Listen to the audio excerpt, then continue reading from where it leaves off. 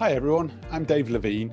This is episode 40, the last episode of series 4 of the Sports Stories podcast.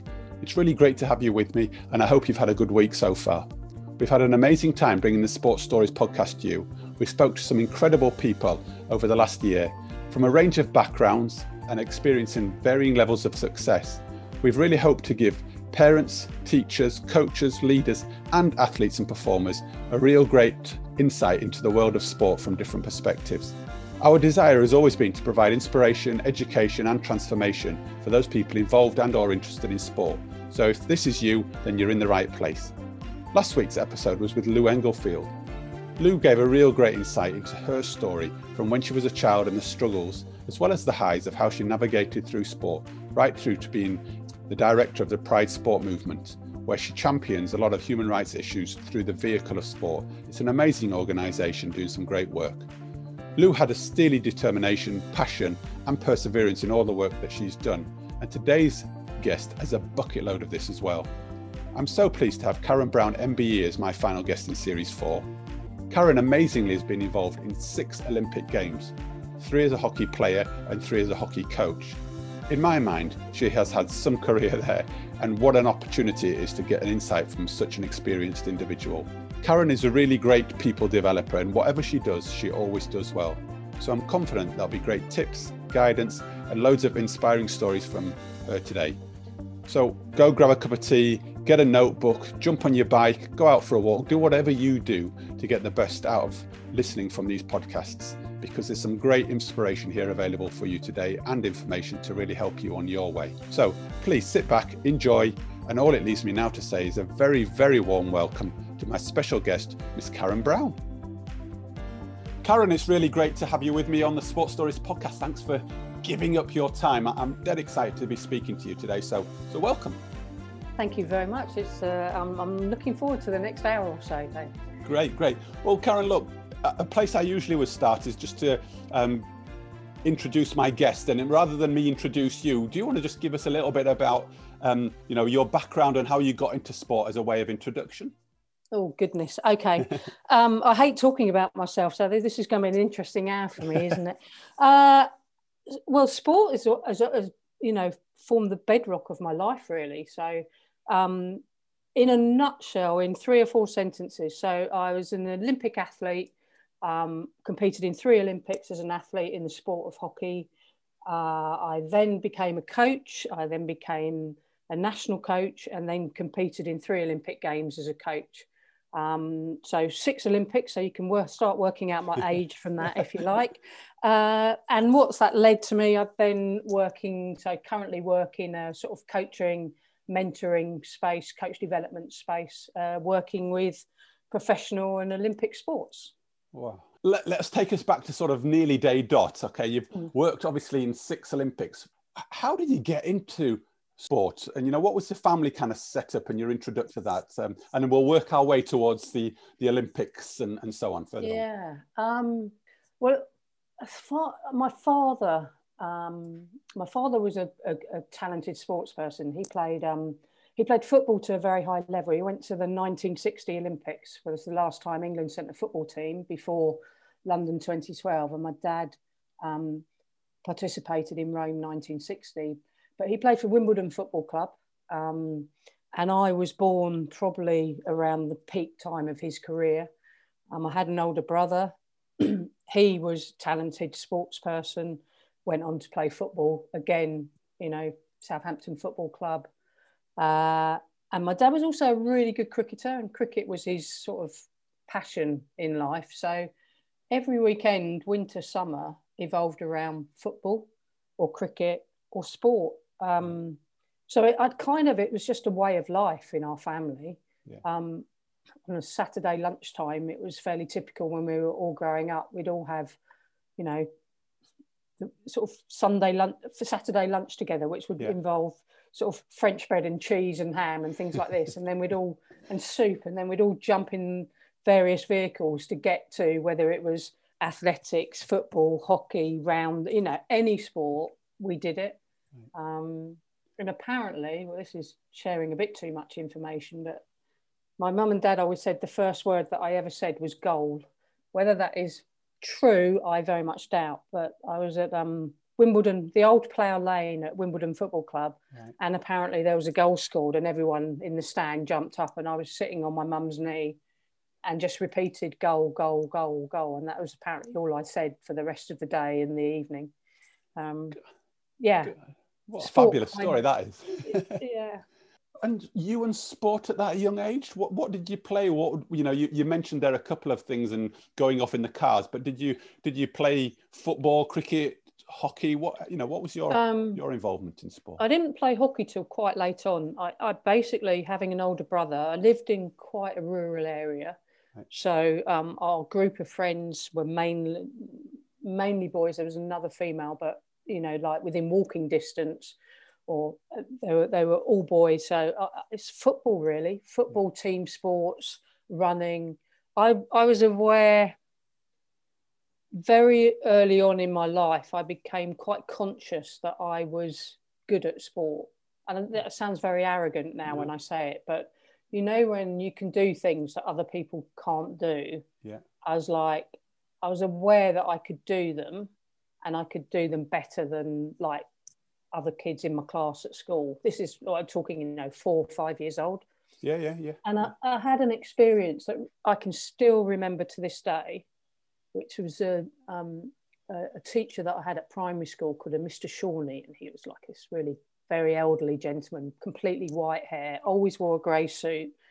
And we were doing rounders. So he was taking us in his, in his grey suit and it was summer, and we were doing rounders, and we were learning the game of rounders because no one knew how to play it. That's how young we were. Yeah. And I remember he put me at backstop, I think it's called that, still backstop, isn't it, up behind the weather. Yeah. And what happened is someone bowled the ball and it hit the bat, and I dived to my right and I caught it basically in my right, one-handed, in three fingers and my thumb, and it stuck, and I held on to it. And this teacher, who was really stern, really everyone, all the kids were a little bit afraid of him like this. And he just looked at me and he went, I don't know what sport you're going to do, Karen, but whichever one you choose, you're going to play for England of it. And I remember I was still lying on the ground with this rounders ball. And I just remember picking it up and throwing it back. And I couldn't get what he said out of my head. And I didn't tell a soul. I didn't tell my mum and dad, but I can clearly know when I made my debut at Wembley, hockey for England, for the senior team. I made it at Wembley Arena. I remember standing in the tunnel, and I remember thinking that feeling that came back to me at that moment. That story, and the impact of that story. Yeah. And what that meant. And I'm sure I have no recollection of any of my friends or others commenting on it or anything. But I can even still now, to this day, feel that rounders ball in my hand, how I caught it, which is bizarre, isn't it? Well, it is, but as you're telling the story, Karen, I can feel the kind of the hairs on the back of my neck come up, because it's a powerful message, that, isn't it? And, to hear that from a PE teacher at that young age as well. No, it wasn't a PE teacher. So he wasn't a PE teacher? So no, he wasn't a PE teacher. He was. That was the days where I was probably 5 or 6 years old. Well, yeah. And that was when the teacher did every lesson. Everything. So a teacher. Everything. Yeah. And he looked like he was 70. He looked like he was old, looked older than my granddad. And he was our form, he was your form tutor. Yeah. And he said this. And I just remember, wow. To this day, that is such a strong memory for me. I never was I think he'd passed away, because I did try and track him back when I was 19, 20. Because I'd love to have shared with him. You were right. You were right. Well, you were right, and I showed you that you were right, or I proved you right. No, it was nothing. It was something about, and I can't even. I always held strength with that, because as an athlete, I think I was one of those people that was driven more by a fear of failure than a fear of success. So I had more doubts about myself than other people did. Yeah. And his wisdom, something that almost drove me on and kept me pushing. Yeah. Not that I doubted that I could do it, because I didn't doubt that I could do it, but it was the fear that evoked in me at times. Wow. And What else have you taken out of that message for you as you've gone along in your career, though? That kind of fear of failure, or it's what motivates people, isn't it? There are different motivators for different people. One of the things that I was really conscious of when I did start coaching, and I started coaching, while I was still playing, and I started in like primary schools, and it was actually, there's nothing wrong with telling people if they're good at something. And quite often we tend to focus on people who can't do things in teaching and learning, like in school, and it's like, how can we help them? And actually the people who are very good at something, we kind of think, oh, they're doing all right, they can carry on. But the importance of just a pat on the back or just a word of encouragement, you do realize you're really good at this, don't you? You do realize that you've got a special talent here. Rub it, shine it, do whatever you can, but consciously be aware of what skills you've got within. I think, especially at a young age, I think it's really important. And I'm really guessing here, but in that environment back there, that approach would have been completely alien. Not many people would have gone around and told people what they're good at. Well, I certainly, no, I don't think people did. And I can tell how rare it was for someone to say something like that, because of how much it stuck in my head. I just think when I look back, I don't know whether it's linked to being a girl as well, because it was rare for people to express talent in females. In boys, it was a lot easier for, I think, people to do. Because if you were a girl and you were talented at sport, there weren't the avenues that are open to today. It was like I never imagined that I could have a career in sport, because there wasn't any, apart from being a teacher, probably. Right. To earn a living from doing something that you love, probably pretty rare in sport for a female back in the sort of 80s and 90s. So tell us a bit more then about the avenues that you did end up taking, and how you kind of progressed through which avenues, given that you clearly ended up in a place, a number of Olympics, but actually right back then, what was in front of you and how did you navigate those avenues? Well, if I talk about my sporting career, so as I say, sport was just part of our way of life. After school, my brother and I, I've got a younger sister, but she's 8 years younger. As she got older, she did join in with us, but by then we'd already sort of started to move into more organised sport. Yeah. So growing up, everything was just about, playing outside till it got dark, never getting tired, never playing any ball sport. Our imagination just ran riot. We lived in a fairly rural area, so, open fields, climbing trees, building camps, everything, we did it. But we had more fun when it involved a ball. Right. So that side of it got developed. I followed my brother into football, really. Loved football, absolutely loved it. And I was good at it. I played in a boys' team. I could hold my own. The boys wanted me to play in their team because I brought something to it. Yeah. But then when I reached the age, and I don't know, I think it was probably when I got to about 11, basically I had to stop playing women's football. I had to stop playing football because the rules in the league that the team I played for didn't allow girls, it was against the rules that girls could play. There were no girls' teams that you could join. So all of a sudden, all my friends, all my mates, like they could just carry on, and I had to stop. And I remember feeling so angry and annoyed that, well, what am I going to do? And I started. I joined an athletics club. I was quite fast, and I was also, I'd been spotted by local school sports things, and a coach has said, "Would you want to join?" So I joined Croydon Harriers athletics. Got involved with a coach and a coaching group of athletes, and I was reasonably talented. Ran for the county. Cross country, I was quite good in those days. Got to a reasonable level, sort of just below international standard. Got to about, I think I was about 15, 16, and I was at school, and my best friend used to live at the back of the school playing grounds, and we used to walk home and go past the school playing fields and go back to her place for lunch, which we weren't meant to do because it involved climbing over the fence at the back of the playing field. But in doing that, there was the school first team were having a training session of hockey. And the two of us made out we were watching the hockey match, like we had an interest in it. Actually, we were going to go and climb the fence. And someone in the first team got injured. And the teacher who was taking the lesson went, "Come on then, Karen, you come and play." And when I'd done hockey at school in lessons, it had been with other people in my class, other girls, not with boys, only with girls. And to be honest, it was awful. I hated it because no one could trap the ball, no one could stop it.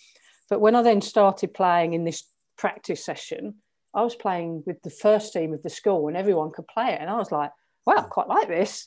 You know, it was like football and it was really easy for me because I'm lucky that my hand-eye coordination is pretty good. And then the teacher said to me, she went, it's the school county tournament at the weekend. She said, and she literally said, do you want to play? Can you play? And I didn't have an athletics meeting, thank goodness, that weekend. So I said, yeah, okay. Went back, told my mum and dad. And my dad, I do remember my dad saying, you'll like that. You'll enjoy that. Anyway, went to the tournament. The school, you know, really fortuitously for me, we had some talented hockey players. I didn't know this, you know, when You've never been around them though. Why would you, I guess? Exactly. Never, you know, wasn't involved in the sport at all. And anyway, we got to the final of the county tournament, which was a huge thing. We're a little comprehensive school in the middle of nowhere, remember? we're rural.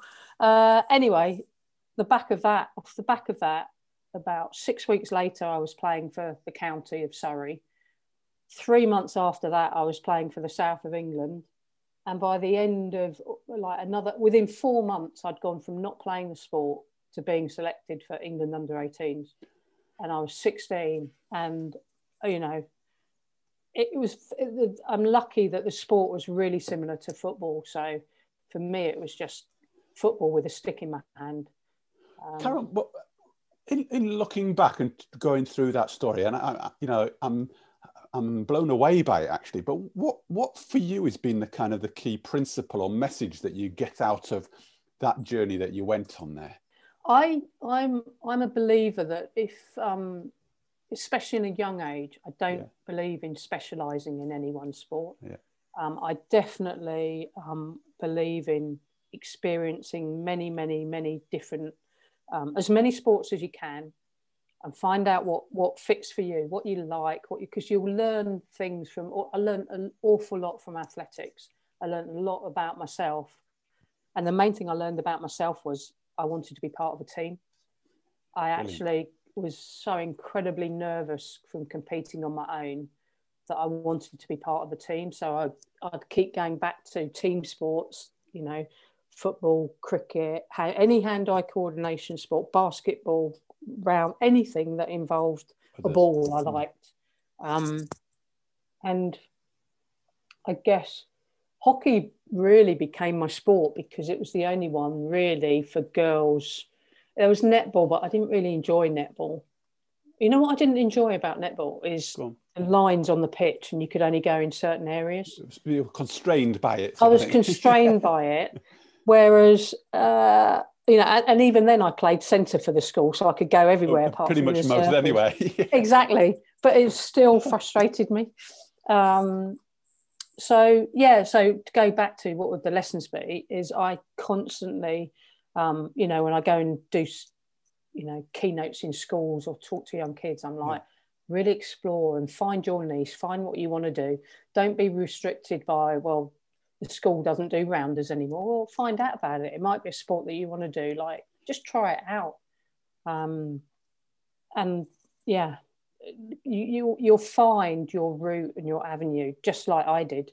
And then opportunities also open up for you. But it's not about necessarily the sport. It's about the culture behind the sport and all the learnings that you take about, you know, teamwork, you know, or just, you know, how do you develop teamwork in others? How do you help your teammates? How do you do?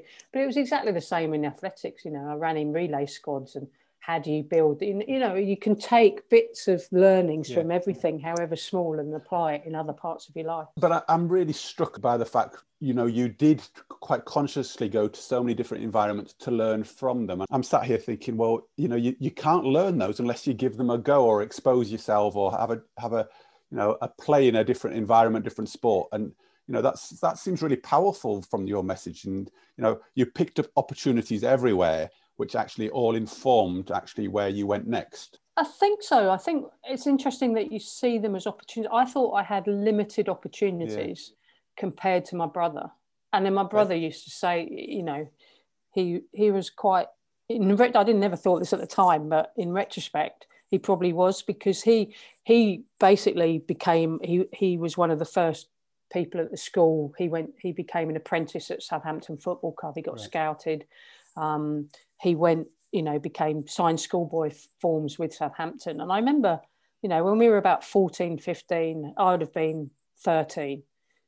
And I remember just sitting, chatting to him, and he said, it seems so unfair that I've got all these opportunities and you haven't got them. There's no real avenue for where you can go. And he said to me, and this really shocked me again, but again, I remember it really clearly. He said to me, and you're more talented than me. And in my head, like, this is my big brother and was, you know, he was a brilliant footballer, obviously, and he was really talented, but he was saying this to me. And I don't know if he was saying it to make me feel good or anything, but he was right. I was very conscious of what I couldn't do more than I was conscious around what I could. So I had to really look hard for the opportunities of what sports to do and how to do it. And do you think, Karen, is that what made you a talented sportswoman? The fact that you knew what you couldn't do and therefore worked very hard at that and other things? I think linked to I knew that I had some sort of innate talent around sport. Okay. Right. So I knew I knew I could see things on a field of play quicker than other people. Right. I learned that over time, that I could see things quicker than others. I was kind of 2 or 3 plays ahead. Yeah. I could read the flight of a ball or the speed, the pace, and I realised that I could do that.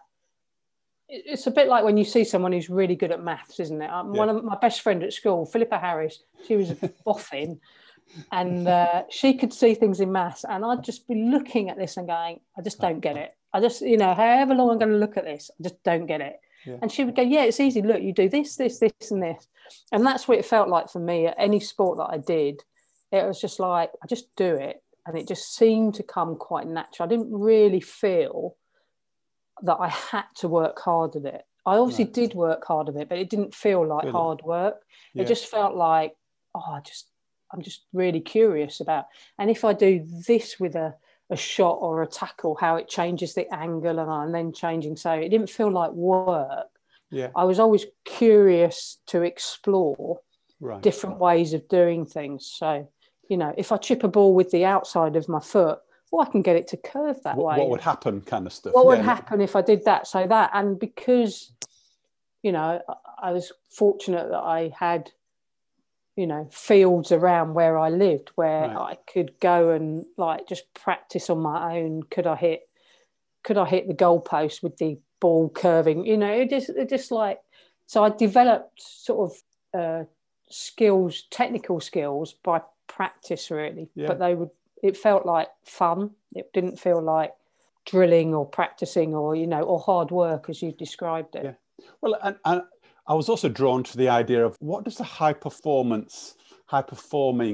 family look like, actually, you know, with your dad and your brother and you know, and I'm kind of conscious or curious about the environment that you were brought up in and whether that helped, whether it was an innate thing or whether actually the environment that you were allowed you and develop that curiosity.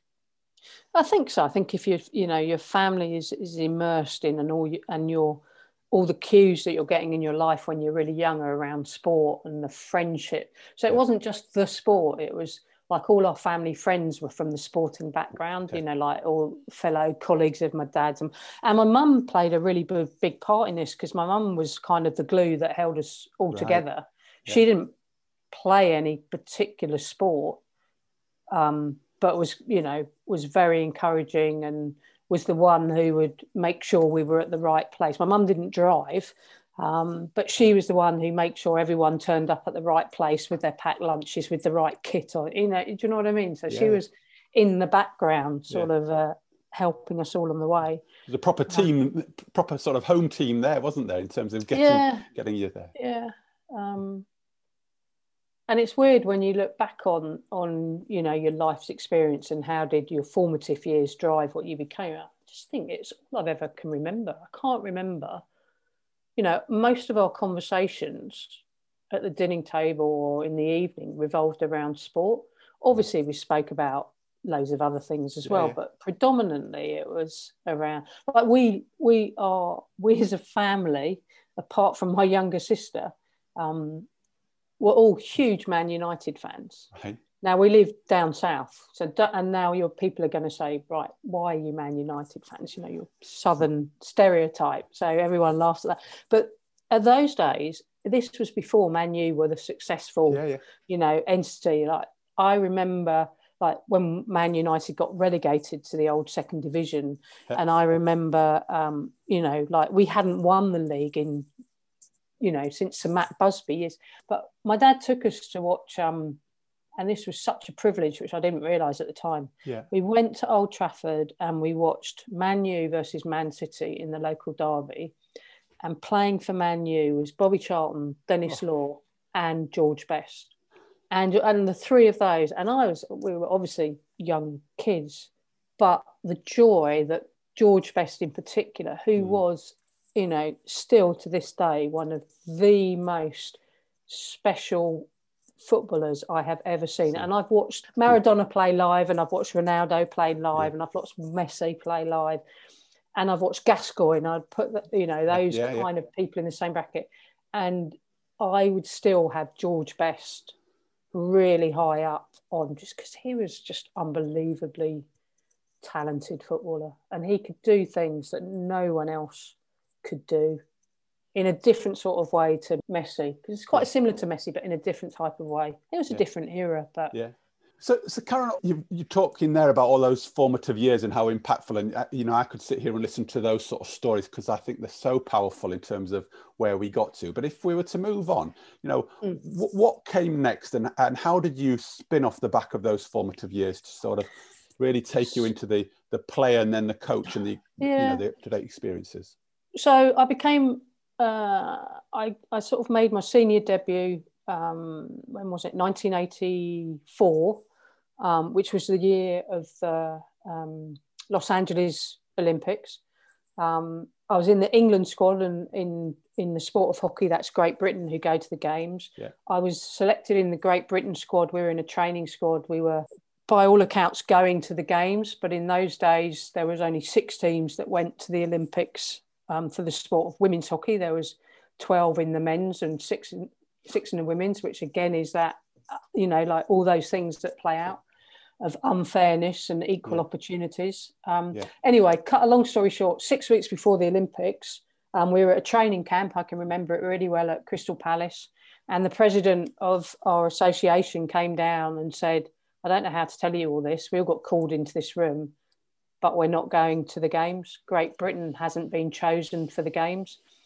What the Federation International de Hockey did, they picked the top 6 teams to go to the Olympic Games. Now, England at the time were 3 in the world, and that's why it was just seen as an assumption. See, I can see you pulling a face there. There was an assumption that we would be going, but the FIH said, well, Great Britain, you haven't got a track record. You don't play as Great Britain. You play as England, Scotland, Ireland and Wales. So we didn't go to LA. And the men got called up as a late reserve when Russia pulled out. And sort of, so hockey had become my main focus now as sport. And then I made my first Olympics, became in 88 when we went to Seoul, which was when the men won the gold medal. And the women, we finished 4th. We lost the semi-final. And it's interesting when one of the things I quite often talk about in a keynote is, I've been to 6 Olympic Games and I've I've been involved in 5 Olympic semi-finals and I've only ever won one. So, and that was in Rio, the last one. So I'm probably not that successful. Well, is success also quite relative? You know, some people have not Exactly. been to any Olympics, have they? Been in Exactly. no semi-finals. Yeah, it's interesting. It is interesting though, because it does tell you a lot about yourself and you know, how the disappointments early on in my career actually really shaped and drove me on. I think almost the injustices of it. I mean, you know, when I look back and I go, what was the highlight of my playing career? It wasn't when we won an Olympic medal in Barcelona, when we won the bronze medal. It wasn't, you know, winning the European Championships. It was actually qualifying for Seoul in 1988, which was done playing Russia in a best of 3 matches out in Barcelona at the Polo Club there. And there was like one man and his dog watching, because 2 neutral teams, you know, there was like probably no more than 20 people. And we won the best of 3 games. We won the first game, drew the second game, and won the third game really easily in the end, because obviously Russia, unfortunately for them, we went ahead and they had to beat us by a number, so they gave up. So why would you say that was one of the highlights then? What is it about that experience? Because there was, I think because as a child, I had been absolutely inspired by the Olympics. Right. And at the time, probably I didn't, here's the really interesting bit, although I shared with you that my dad went to the Olympics, I didn't actually know until I was probably about 13, 14 that my dad had represented Great Britain at the Olympics. And I found out, me and my brother found out when we were looking for the Christmas presents in the suitcases in my mum and dad's, you know, wardrobe, as you do when you're a little kid. And what we found in opening was all these international shirts and Olympic shirts. And we were like, whose are these? And my granddad had been quite sporty. And then we were like, this must be granddad's. And then we looked at the year on them on the slogan and we we're like, 1960, this can't be granddad. He'd have been like, you know, like kids working it out. And then literally going downstairs, my dad was at work, going downstairs and talking to my mum. My mum went, just go and put it all back. And then your dad will talk to you about it later, sort of thing. And he did, you know, shared with it. So I guess the Olympics, you know, I grew up, you know, over. I loved it because I was in that athlete as well. You know, I was like everything about the Olympics. I because I was in athletics, I actually trained with Zola Budd once. I did one training session with Zola Budd. Did you have your shoes on now or something? I had my shoes on, so did she, because it was cross country. Right. she'd been brought over by the Daily Mail, hadn't she, to do well, most people, I say, hadn't she? The Daily Mail brought her over. She got a passport to compete for GB. South Africa were in apartheid, obviously. And they wanted some training companions for her. So we went all the way over to Guildford, which was the other side of the county from where I grew up, with, you know, 4 of us to train with Zola Budd. We get there, poor girl. She hardly spoke any English at all. She was incredibly shy. It was like quite a wintry day, and she'd come from South Africa. Anyway, we set off on this cross-country run, basically, and she probably ran the first 400 metres with us. And then she was off because we couldn't keep up with her. So, and then obviously what happened to her in 84, you know, with Mary Decker-Slaney and, you know, the accident that happened in her event and the notoriety and everything. Yeah. So Olympics, I'd always been fascinated by all the sports.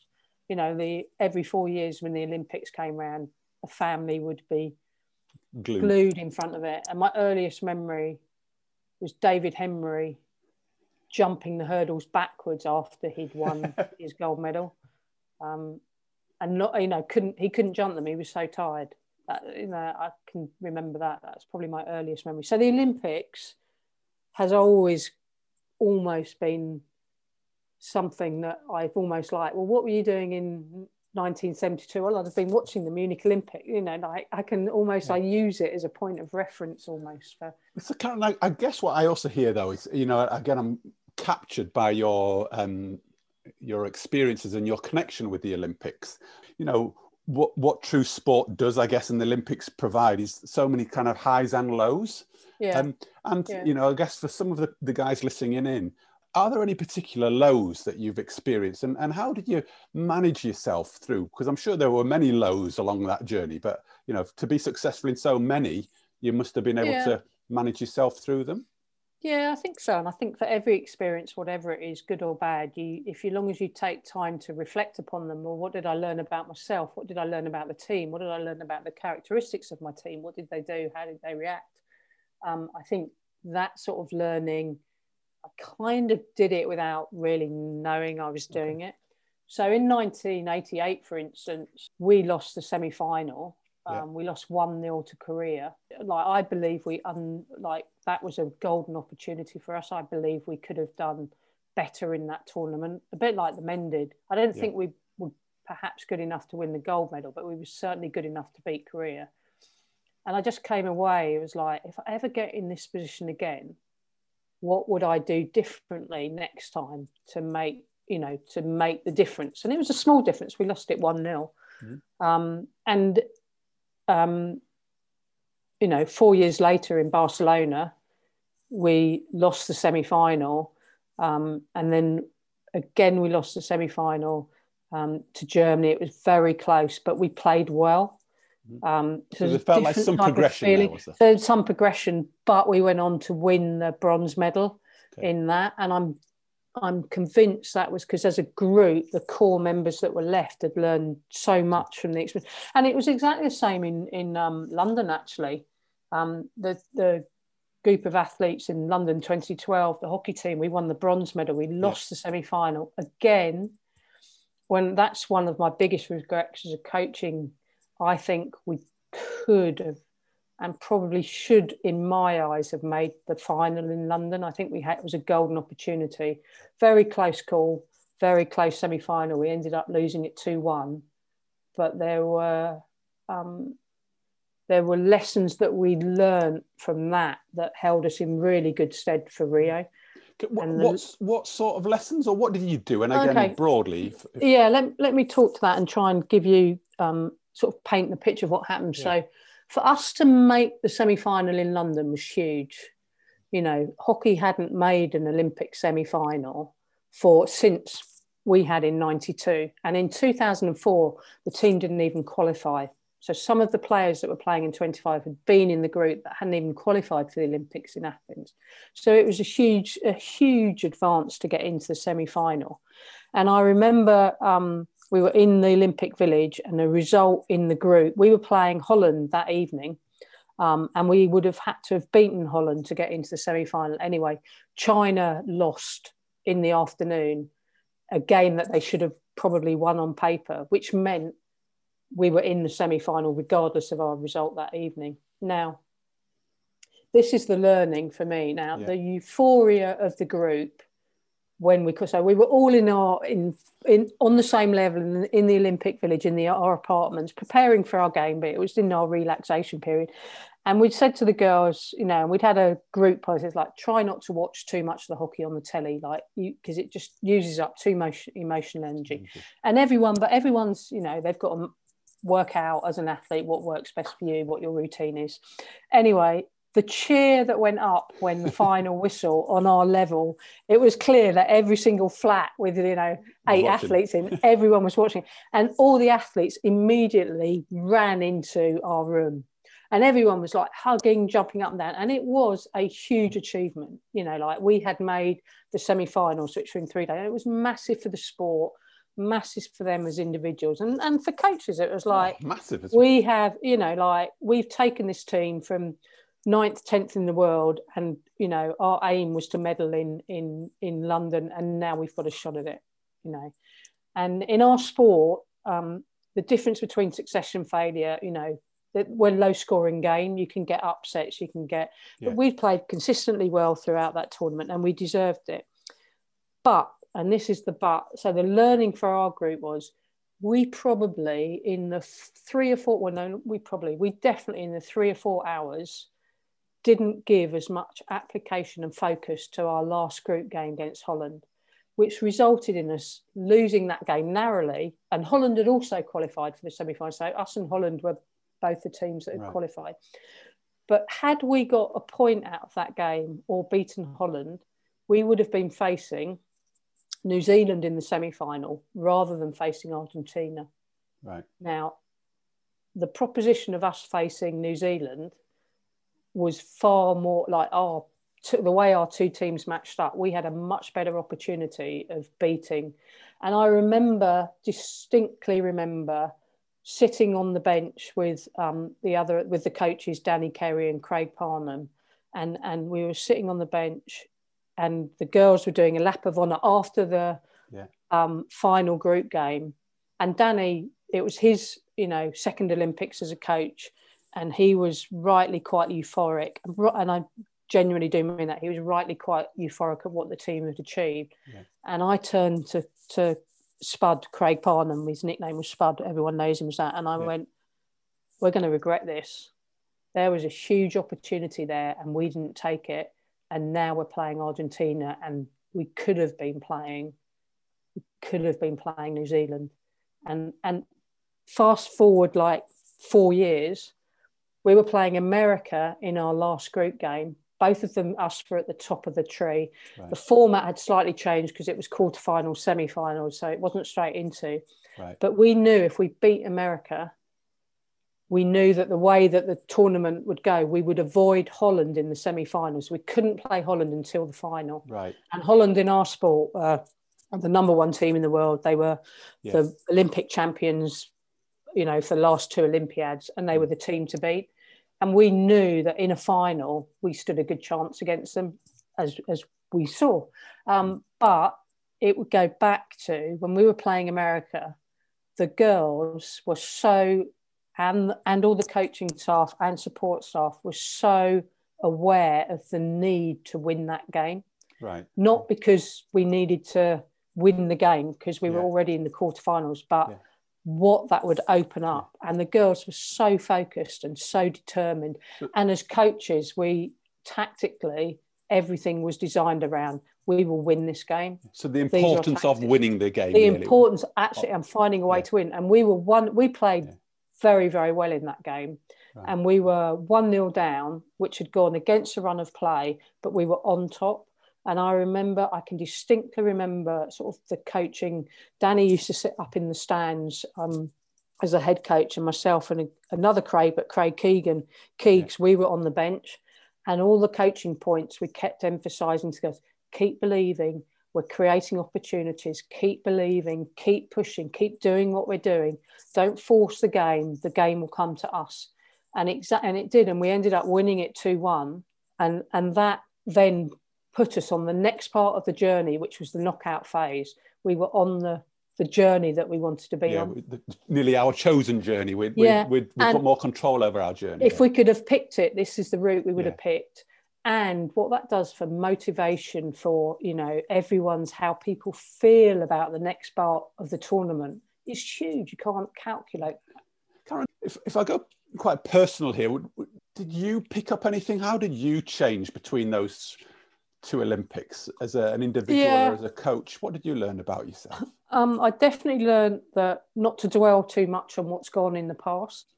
Right. So as an athlete, I knew that when I played, for instance, I go back to my first Olympics, I was so devastated when we lost the semi-final that when I was playing in the bronze medal match, I was still hadn't parked what had happened 2 days earlier.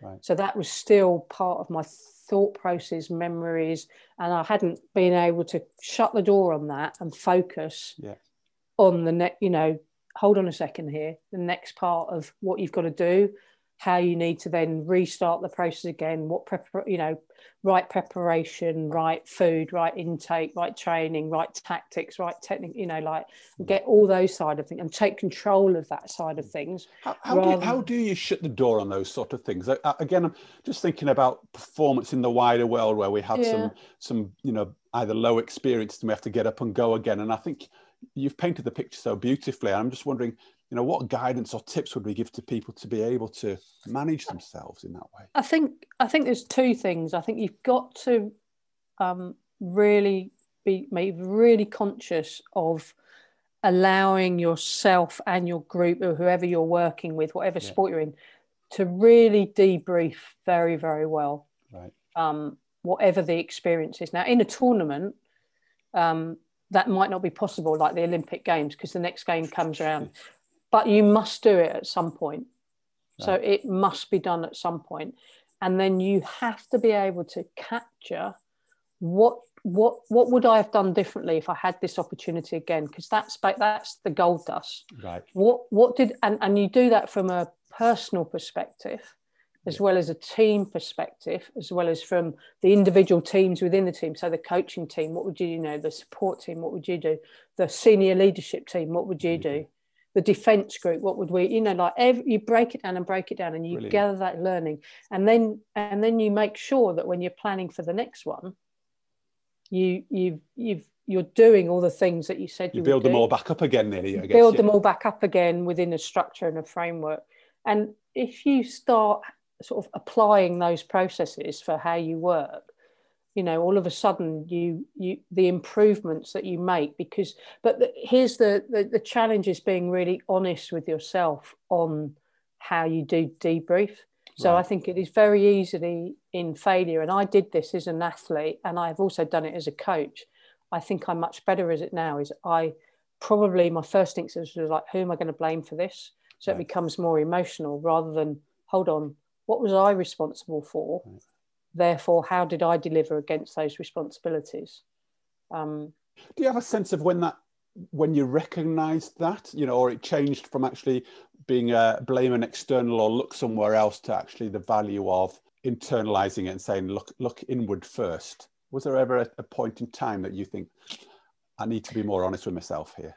I think gradually through all the various coaches that you have, you pick up. And one of the first coach that coached me in Olympics, Dennis Hay, he was very, very good at taking responsibility. Obviously, a bit like you see it in much more modern day coaches, especially in more professional sports like football. How do you take the media away from the team and actually put it on the coach? And that's what he did in a way, but obviously really difficult. Whereas he said he was very honest sometimes. It's like, okay, we lost this game because I got the tactics wrong.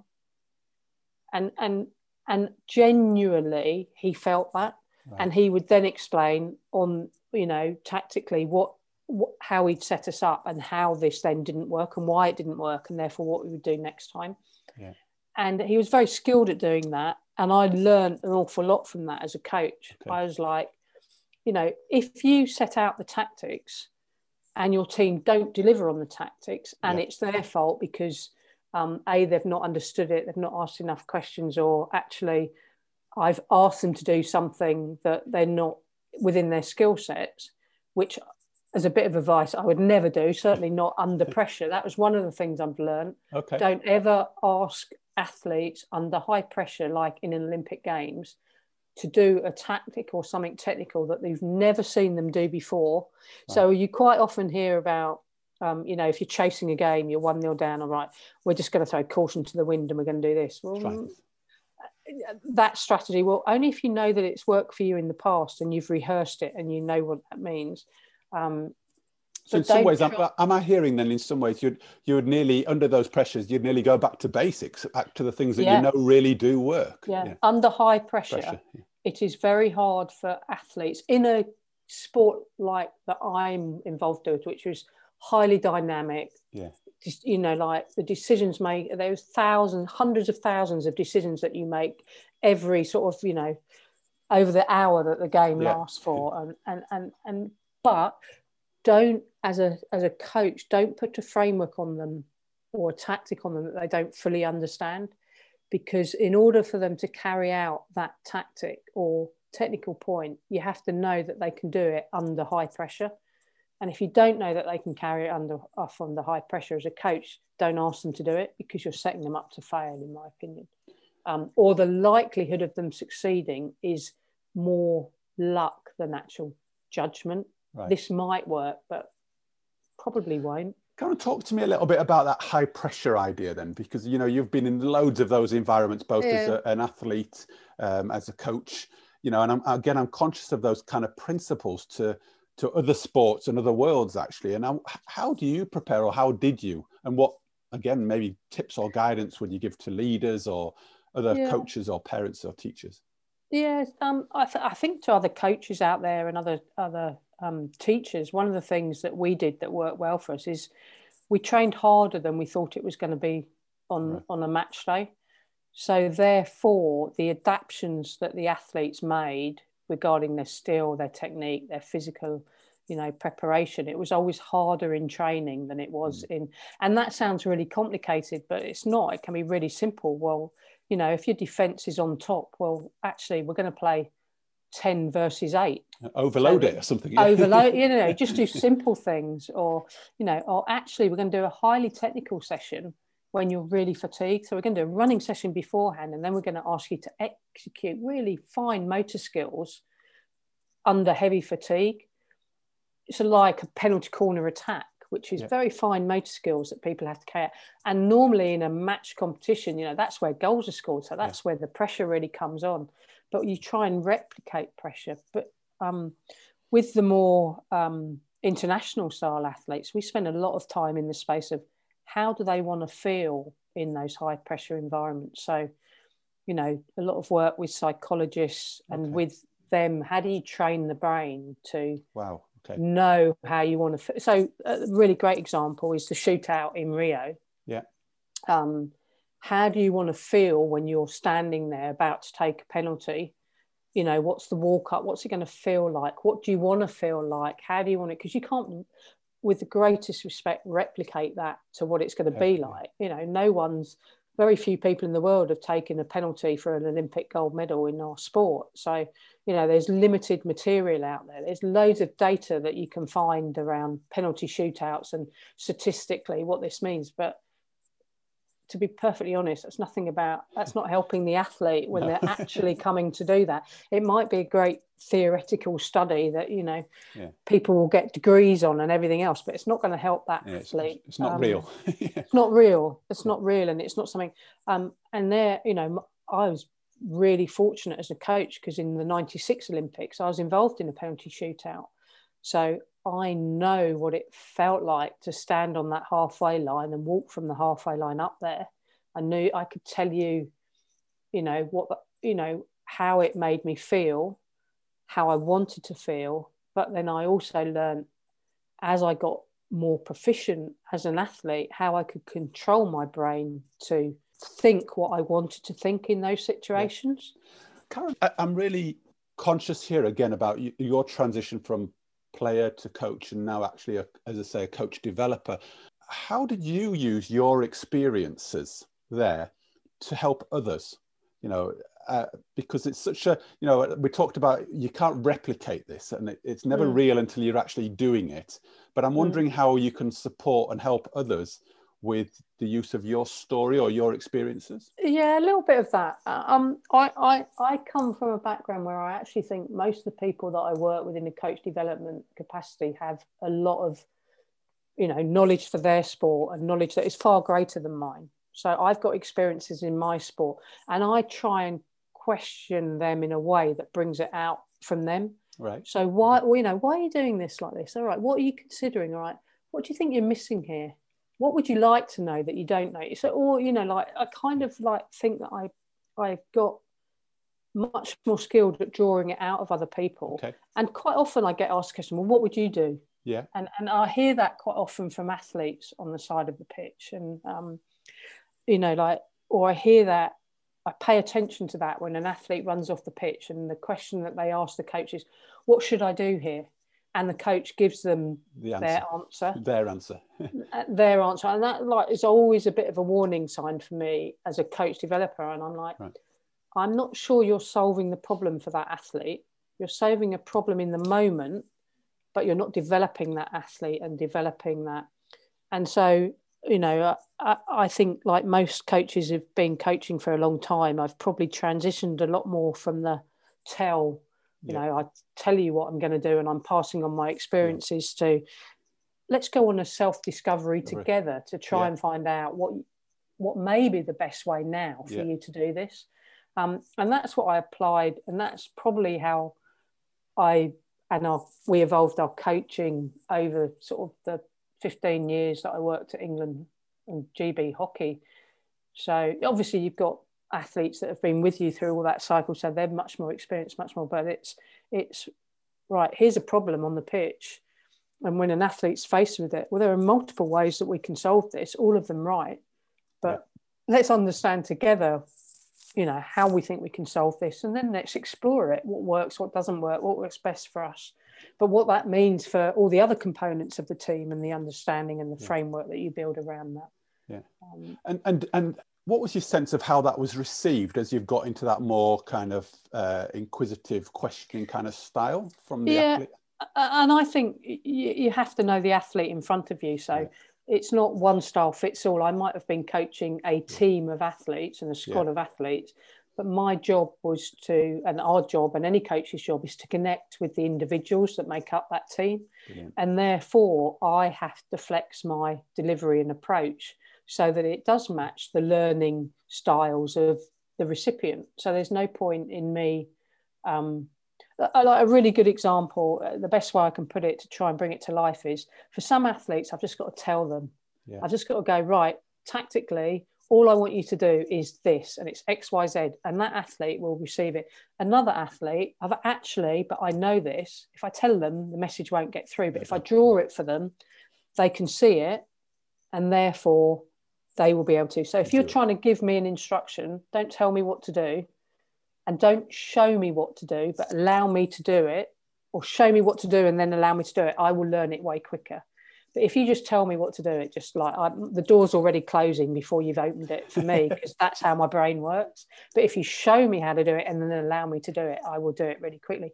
And the skill as a coach, like I was dealing with 30 athletes, is knowing how to communicate with that individual athlete so that the one message that you wanted to get through to the team got through in the various different styles so that the whole 30 could understand it. And I guess those principles are the same in any team, aren't they? Really, if you're trying to bring your team together, is delivering their message in different ways, but actually it all needs to come to a kind of a common purpose or a common goal. So understanding each individual athlete, and as athletes get more mature and they get more experience, they understand what works for them, and they also understand what doesn't work for them. So having those conversations with them, giving them much more ownership, much more responsibility, but only giving them that when the time is right. So how can I describe this to bring it to life? So in Rio, we had you've got Kate Richardson-Walsh in her 4th Olympic Games, being captain for 10, 12, highly experienced, highly knowledgeable. There isn't too much in the sport that she's not experienced. And therefore how I coach her and interact with her throughout that tournament is going to be really different to Giselle Ainsley, who's 21 years of age. It's her first Olympic game. She's got, this is her second major tournament she's ever been at. She's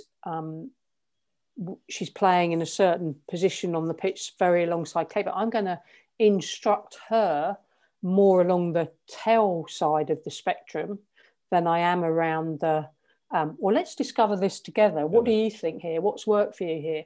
So actually, I'm going to be quite explicit with Giselle. When you get the ball here, these are your options. When you're marking this player, these are your options. Whereas I'm not going to have that type of conversation with Kate because I don't need to, because of where she is in her journey of being an athlete. And everyone's aware of that, Giselle understands it. Kate understands it. The rest of the team understand how we communicate and how we get the best out of each other. But as a coach, I'm of the belief that there's not one size fits all. You have to flex and find the right mechanism for communicating with your athletes. I'm going to move us on, Karen, and my next thought, and then I want to focus in just to some kind of quick fire questions. But before I go there, it's not really moving us on, but it's also giving me a sense of, your journey, as I've mentioned before, from a young person's gone through as a player, as a coach, into coach developing.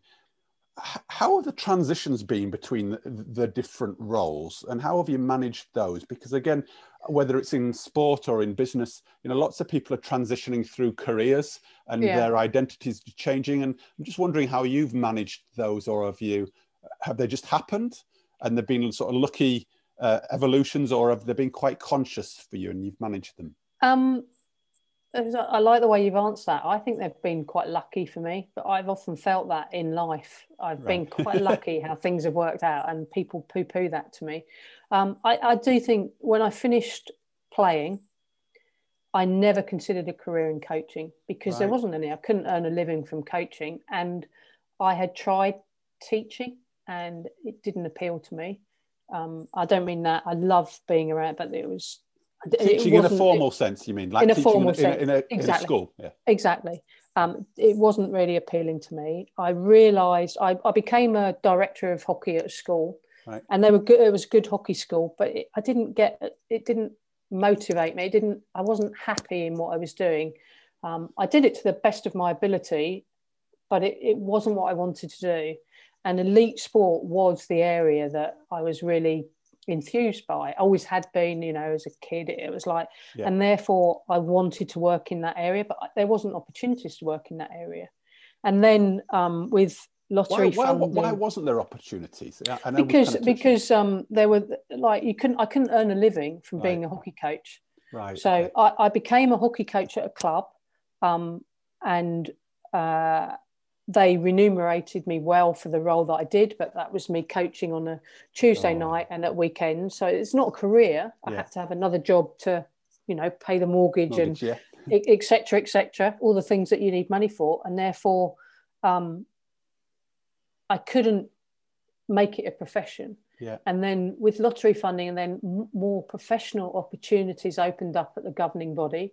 So there became employment of a full-time head coach, and then there became employment of assistant coaches.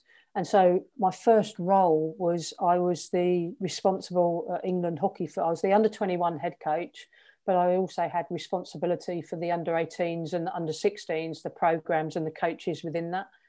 And within a year of that, I was working as assistant coach. So as well as doing that role, I was assistant coach with the seniors. And then that evolved very quickly into this is untenable. Basically being away almost with every international squad that England had. It was too much. And then I was actually told by my performance director, you are going to be a full-time with the seniors in preparation for the Beijing Olympics. So in 2005, I joined England Hockey in that original role. By the end of 2006, I was only working with the seniors in the full-time coaching role with Danny Kerry. He was the head coach. I was his assistant. And then that stayed. I then stayed with that. And when I finished coaching at the end of sort of March 2017, which was a lifestyle choice, anyone who's been an international coach will tell you that, the sacrifices, family, lifestyle that you have to make is quite demanding. Yeah. The rewards are great as well, don't get me wrong, but I was basically living a third of the year overseas, and it reached a point where I knew that it would have been the wrong choice to do another Olympic cycle. So I'd already started exploring, what else could I do? Okay. I'd started that probably 2 years earlier. What else could I do? Or what do I enjoy doing? And I love nothing more. And I'm incredibly fortunate and incredibly privileged with the work that I do. I work with some, Olympic, Paralympic coaches, practitioners. And so I've still got that energy of being at the side of a pitch, watching, incredible performers at the peak of their sport. I go to Loughborough and I look out the window, or I'm in the side of a swimming pool, and there's, you can imagine who's swimming in the pool, and you're like, wow, that's so special. That's amazing, I still work in coach development for England Hockey, and I work with the coaches who work with the GB and England squads, and I'm still at the side of the pitch but I'm not working with the athletes now. I'm working with the coaches. Yeah. Do you like that? Do you find that as rewarding or different, or how do you find that? I do. I think more fundamentally, one of my key values is I like helping people. You know, if I look at what motivates me, I've always liked to help people. Yeah. I've always, you know, I don't like being in the spotlight. I've never liked being in the spotlight, but I've actually really enjoyed putting other people in the spotlight, and I've enjoyed my part of putting them in the spotlight, if that makes sense. Yeah. What is the spotlight? Because I was taken actually, and I didn't ask this question, or I didn't ask or make this observation earlier, but I was really struck by the fact that your dad played in the Olympics, and yet he didn't really put himself in the spotlight by sharing that with you. And I just wondered whether there was something about, there's a humbleness, isn't there, in terms of I just go out there and do what I do and I don't shout about it. I'd never really made the connection before with what you said about my father, but you might be right. I'd need to think about that, Dave. Yeah, that's just what hit me. Yeah. If I'm honest, it's more to do with how it made me feel. So okay.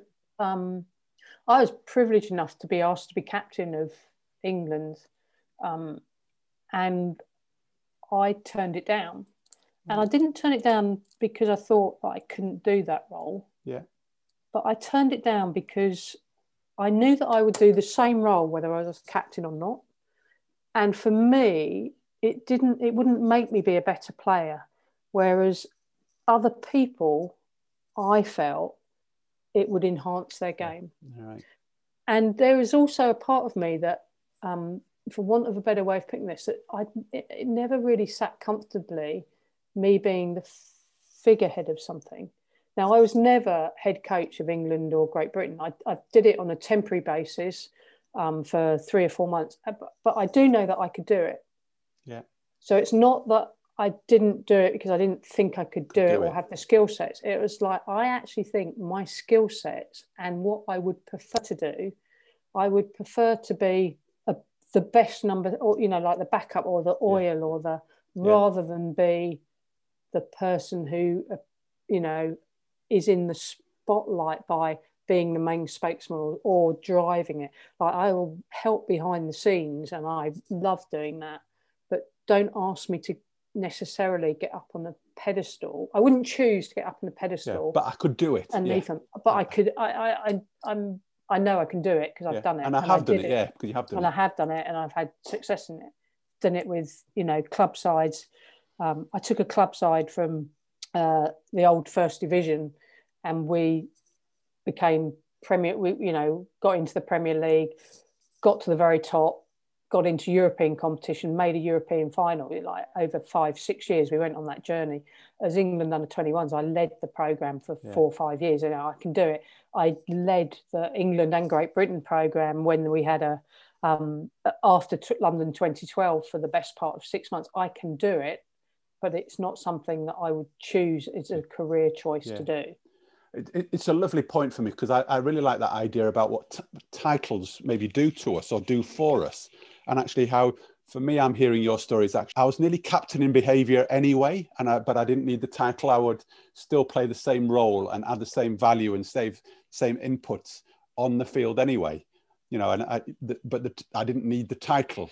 Yeah, I think it was linked to all the things that I don't really like, and that may be why I use the term spotlight. Is like, the captain always has to do the media interviews. Right. The captain has to do the same as the head coach, and all that side of stuff. I don't enjoy it. I don't like it. I do like being recognised for doing a good job, though. There's a difference. So to me, there's a big difference. But I wouldn't choose to go into those arenas. Yeah. So some roles and responsibilities come with the job, and some of those roles are really doesn't sit well on my shoulders. Yeah. That's not to say, as I said, that I couldn't do it. I just would choose not to. And therefore, you know, I'm someone that I have a belief, and I've always had a belief, that sort of, and it's going to sound a bit trite and simplistic, but happy people will perform better. No. So the happier I am, the better I'll do my job. Therefore, the happy whoever I'm coaching are, the better they will perform.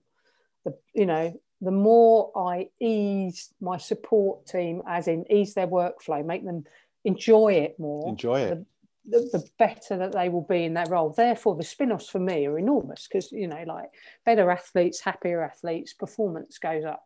And so putting myself into a situation that won't make me happy, I tend to shy away from. Yeah, because therefore the philosophy might be that you might not be getting the best out of me. Yeah. And I go back to one of my values is I really enjoy helping. You know, one of my values is I like helping other people. Brilliant. Well, Karen, I think just by sharing these gems today, we're really going to help people. Just think about some of the guidance and the tips and the advice that's come out of your experience. But in many ways, for me, what you've done, or I hope you've done, is raised a few questions or areas for people to give some attention to just think about, you know, what is your values or what do you really enjoy?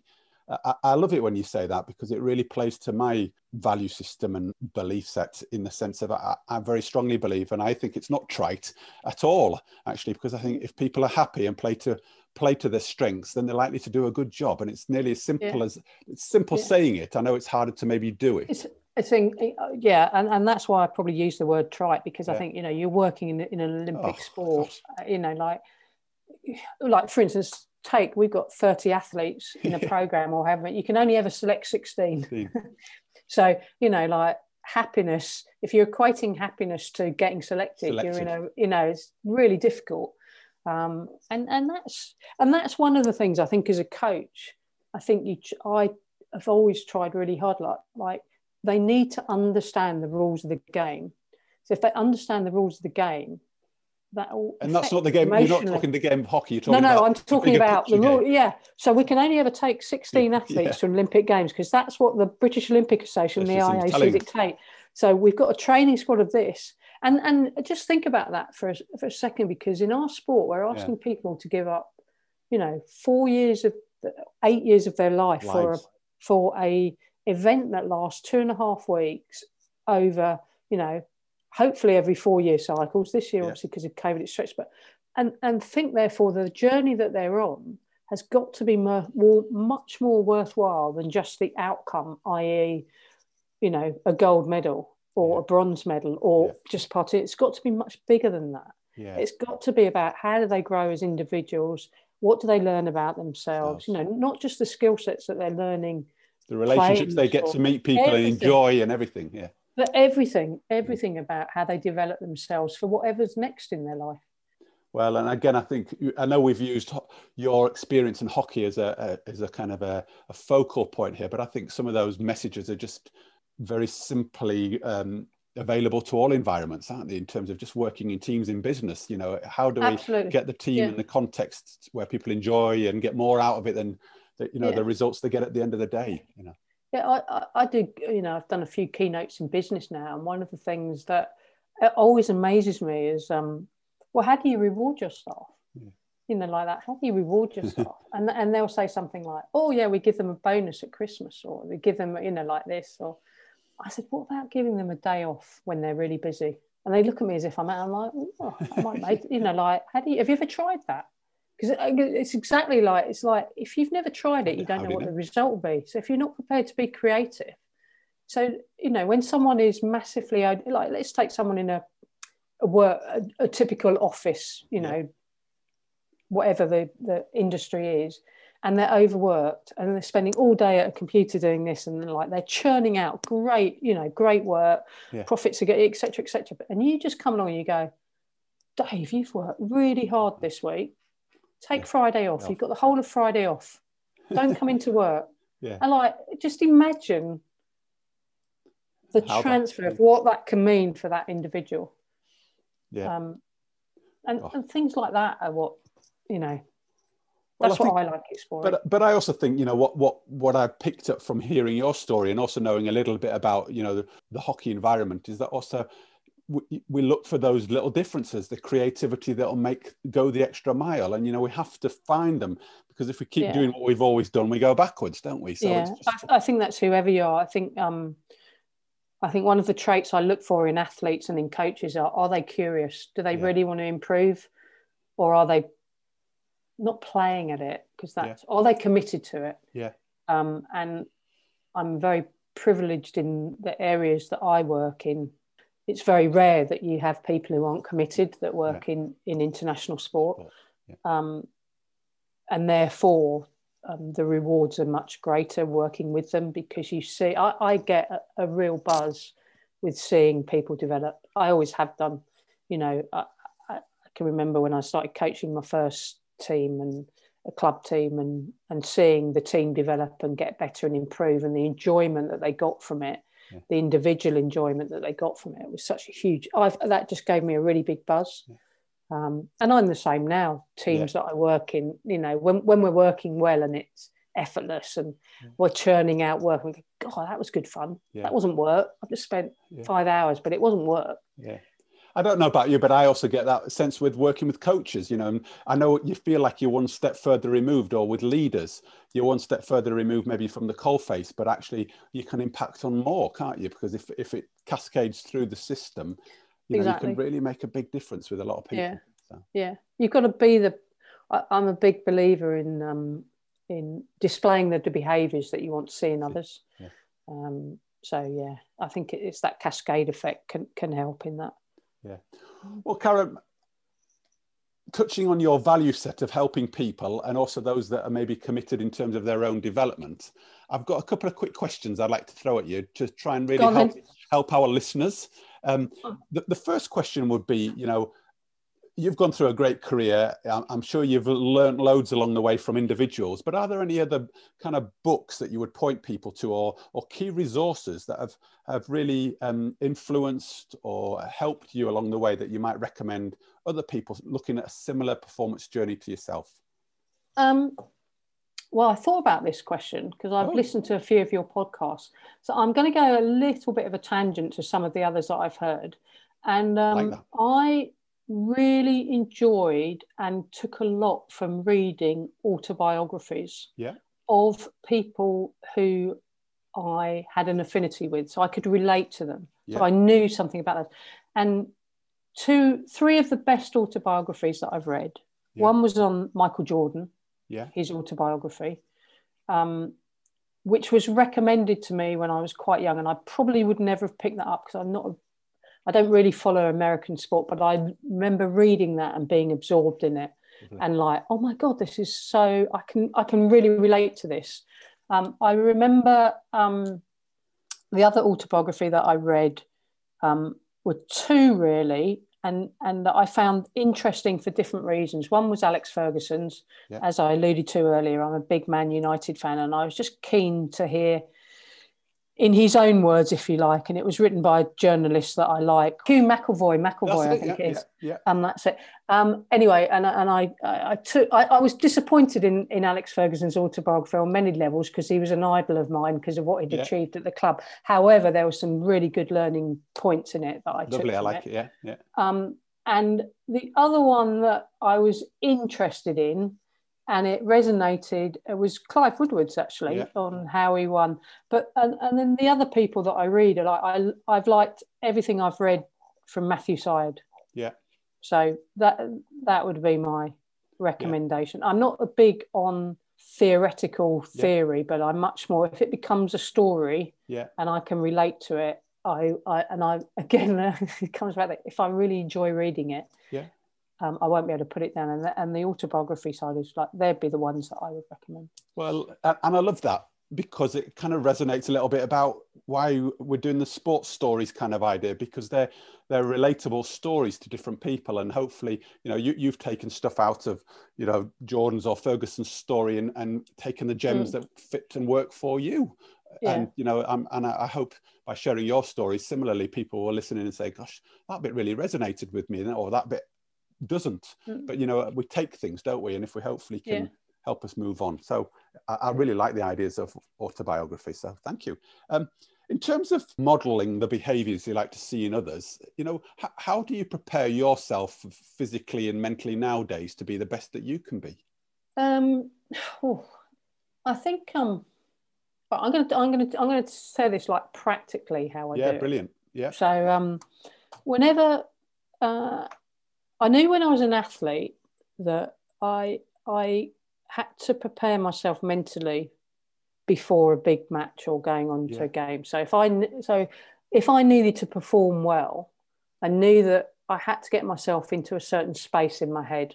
I was always aware of that. Now, where that came from, I honestly can't tell you, but I knew that in order to perform well, I needed to, like people need to warm up and stretch and everything else. It almost became like that. Now, I can never recall someone telling me that, but I knew that I had to get into that space. If I was going to play well, I had to prepare my brain to think in a certain way and the patterns in order for me to be able to perform. And I guess I've always applied that. Now, as a coach, I would do something quite similar, but as a coach, you've probably got less opportunity and time to do it because you are more selflessly having to do it for others.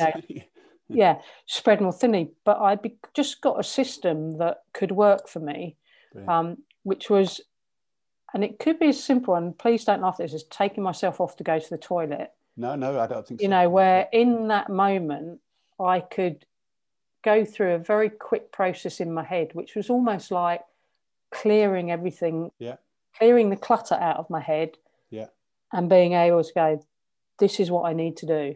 And getting focused. And it was more about how I needed to feel. So it was making myself feel right too. So it wasn't necessarily putting, 1 or 2 points. It was clearing everything out so that I could feel confident, ready, prepared. Like even if I wasn't confident, ready, prepared, I could train myself to feel it.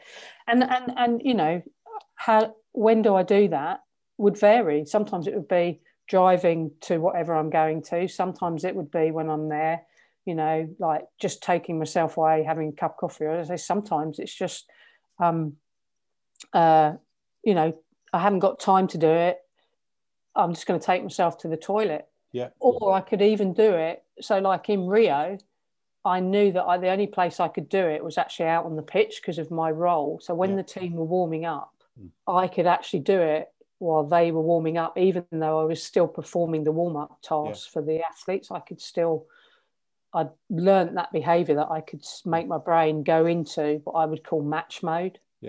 And what I pick from what you're saying there, Karen, and I don't hear this very often, but I really love it, is that kind of the importance of feeling. Actually, it's not about how I think, but actually nearly going in and resetting myself so I've got the right feeling.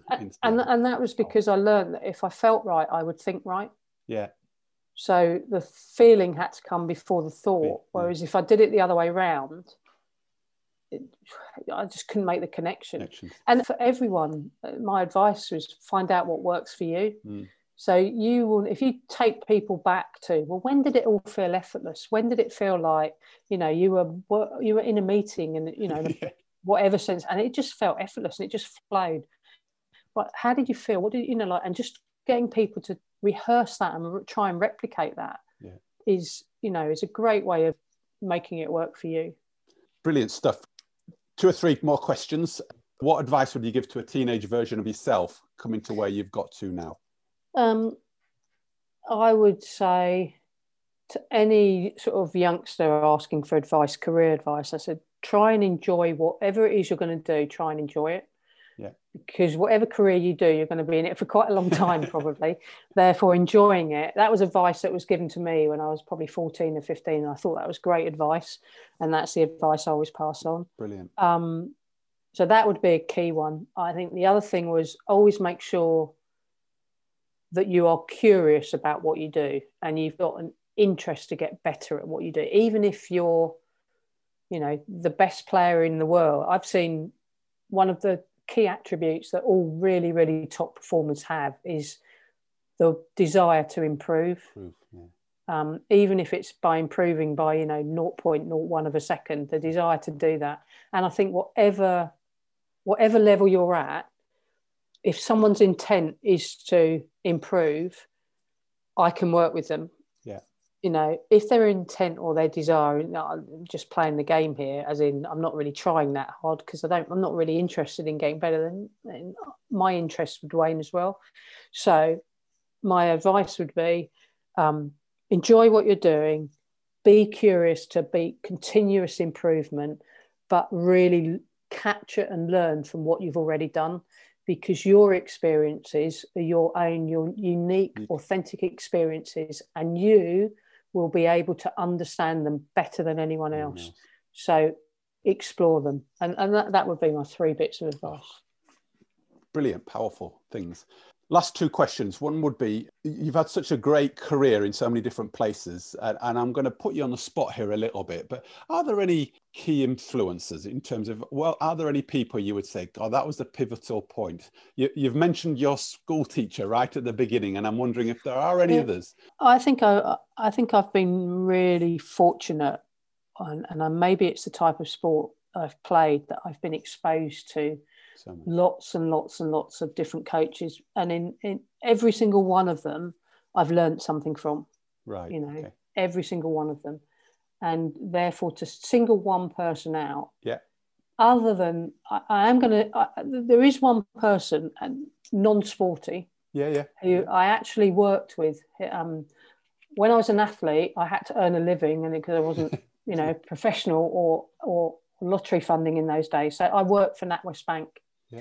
And when I worked for the bank in the sort of 80s and 90s, it was quite a ruthless environment. It was a sales environment, and it was all about, actually, the more sales you get, the higher your salary becomes. So your salary was around how many sales you made. And I learned, was very privileged to work with a guy who displayed such different behaviours from all the other managers that I worked with. And his name was John Edwards, and I became his PA. And he just went so against the grain. So if, for instance, we worked with high net worth customers, and they would come to us and they'd want a mortgage, and they'd come to us and they'd, and what John would do was he would explore the best mortgage for that customer. And if that best mortgage was not at NatWest Bank, it was at Barclays Bank, right, he wouldn't just direct them to Barclays Bank. He would do the work for them. He'd help them fill out the form. He'd do everything for them. And his logic in this was, I serve the customer, not the organisation. And the customer has come to us with this.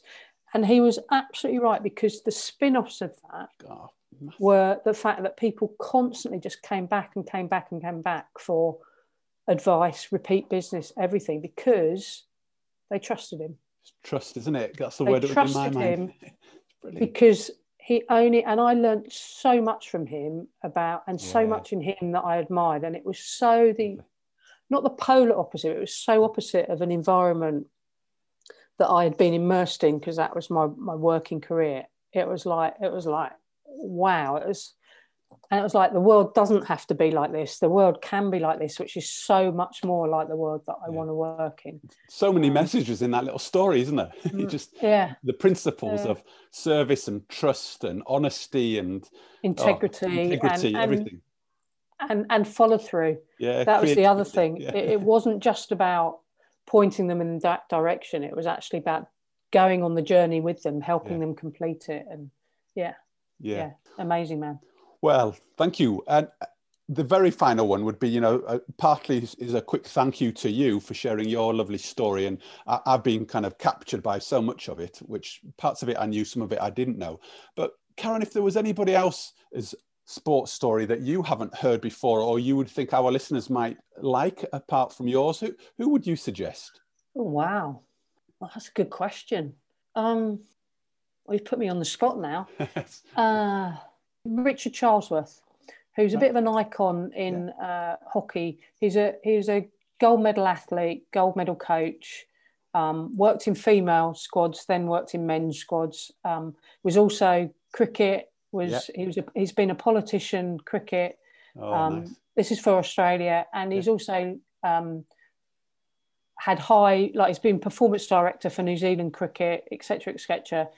He's he's someone who I've greatly admired what he's done. I just think he's a really interesting individual. With written some great books as well, hasn't he? He has written. I was just going to say I should have mentioned him in the books. Not his one. He did one on Shakespeare and the comparisons with Running Team. Not that one. That one went over my head a little bit. Yeah, it did me as well. But his autobiography, his other one was very good. I'd recommend that as well. But he's just someone who every time I have a love-hate relationship with him, because most of my playing career he was coaching the Aussies who were but I have a huge amount of respect for him, and I think he's got a lot of ideas that would greatly value sort of your audience and people.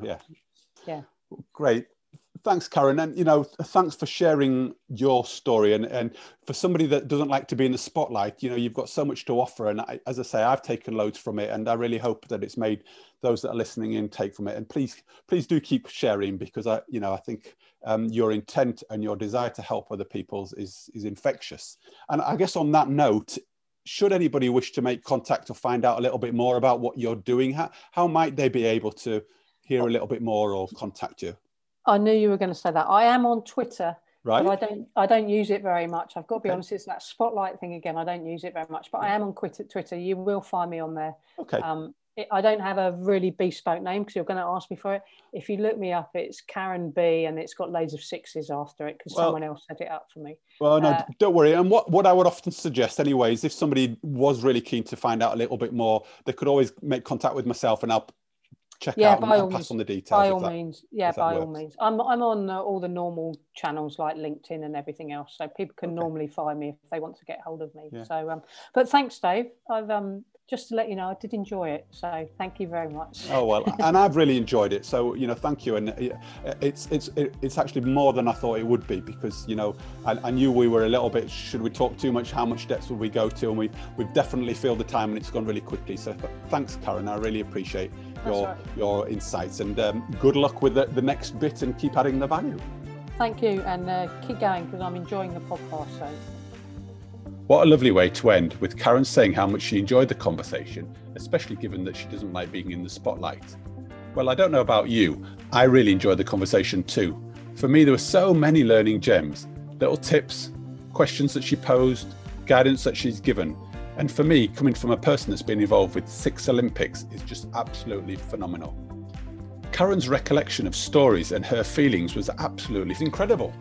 When she mentioned about her story with her teacher when she was about 4 or 5, and how that actually played out throughout her career, and how she recalled that to help drive her and motivate her forward, was amazing. And I particularly love the idea that she recalled it when she was making her England debut at Wembley. Furthermore, learning from all of her experiences really stood out for me, not only the good ones, but also not so good ones. I particularly like the idea when she said she got involved with athletics, and how she really learned a lot about herself, both physically in terms of some of the positive aspects, but also how she recognised she really liked playing with a ball or a ball sport, and that was really important to her. Furthermore, she also recognised through that experience the importance of being part of a team, and how that was important for her and was an integral part of what she needed in playing sport. The last aspect, which also stood out for me, was the importance of self-discovery, and how she wanted to learn along the way, and actually how this really played out so much, not only as an athlete for her, but also as a coach. She was become so much more self-aware, what really motivated her, what makes her tick, what gets the best out of her, and what does she do when she's under pressure. And how does she therefore even prepare herself now as a coach to make sure that she's in the best place to be the best she can be for the people she works with. And I think there's a great principles for parents, teachers, coaches and leaders. Those of us that are helping others, how do we prepare ourselves to be the best versions of ourselves? So loads of really great tips there. As always, I think this really plays into the principles of sports stories, where I'm wanting to really make sure we provide great guidance and tips to help you help yourselves. So with that in mind, I'd like to propose a number of questions. As Karen was driven by a fear of failure, what drives and motivates you? What are the things that really help you move forward? Second question I'd like to pose: if you believe, as both Karen and I do, that happy people perform better, what role do you play in making those around you be happier so that you can help them perform better? And as it's the last episode in the series, I'm going to offer in a further 2 questions today. My third question would be, give attention to what you really value and enjoy. And lastly, how do you reward yourself? So there are 4 questions there for you to ponder. I hope they're helpful and useful. And as always, we're really keen to help you develop yourself and help your self-discovery, but also see it really important to offer a coaching and mentoring support service. So please have a look on the website if you're interested in gaining further support, because we often recognise, as Karen did, that having an external soundboard of the role she played with her athletes, it's crucial to help improve performance and development. So we're at the end of Series 4. We'll be back again for Series 5 in a month or so's time. In the meantime, we will be working on some great new content for the Sports Stories Academy, and furthermore, we will also be engaging a number of absolutely fantastic guests to bring to you in Series 5. So keep a lookout for what's coming next. We certainly won't be slowing down, we'll just be ramping things up to bring you more great content, inspiration and education. So have a look on the website. The website is www.sportsstories247.com. So keep in touch. Please tell your friends, family, colleagues, and anybody else who may be interested in the podcast, the resources, and or the Sports Stories coaching and mentoring services, if this is something that they're looking for. Comments and feedback are also really appreciated, as we're continuing to practice what we preach and learn and develop, so we can continue to improve what we do, provide you with great content and resources for helping you in your development. So our website to keep in touch is www.sportsstories247.com. We're also available to interact with on the usual social media channels, which is LinkedIn, Facebook, and on Twitter. Our Twitter handle is sportstories_, and you can also follow me or interact with me at SummitDave. And lastly, it just leaves me to say a massive thank you for all of our guests on Series 4, and also you, the listeners, because without you, it wouldn't be worth doing. So thanks very much for engaging, and the comments that you've fed back have been absolutely amazing and inspiring to me to keep doing what we're doing. So thanks very much for that. It just leaves me to say, look after yourself, keep well, keep engaging with the questions, keep taking those small steps and those little bits of action. And I really look forward to having you again with me for Series 5 of the Sports Stories podcast in a month or so's time. Until then, take care and we'll see you soon.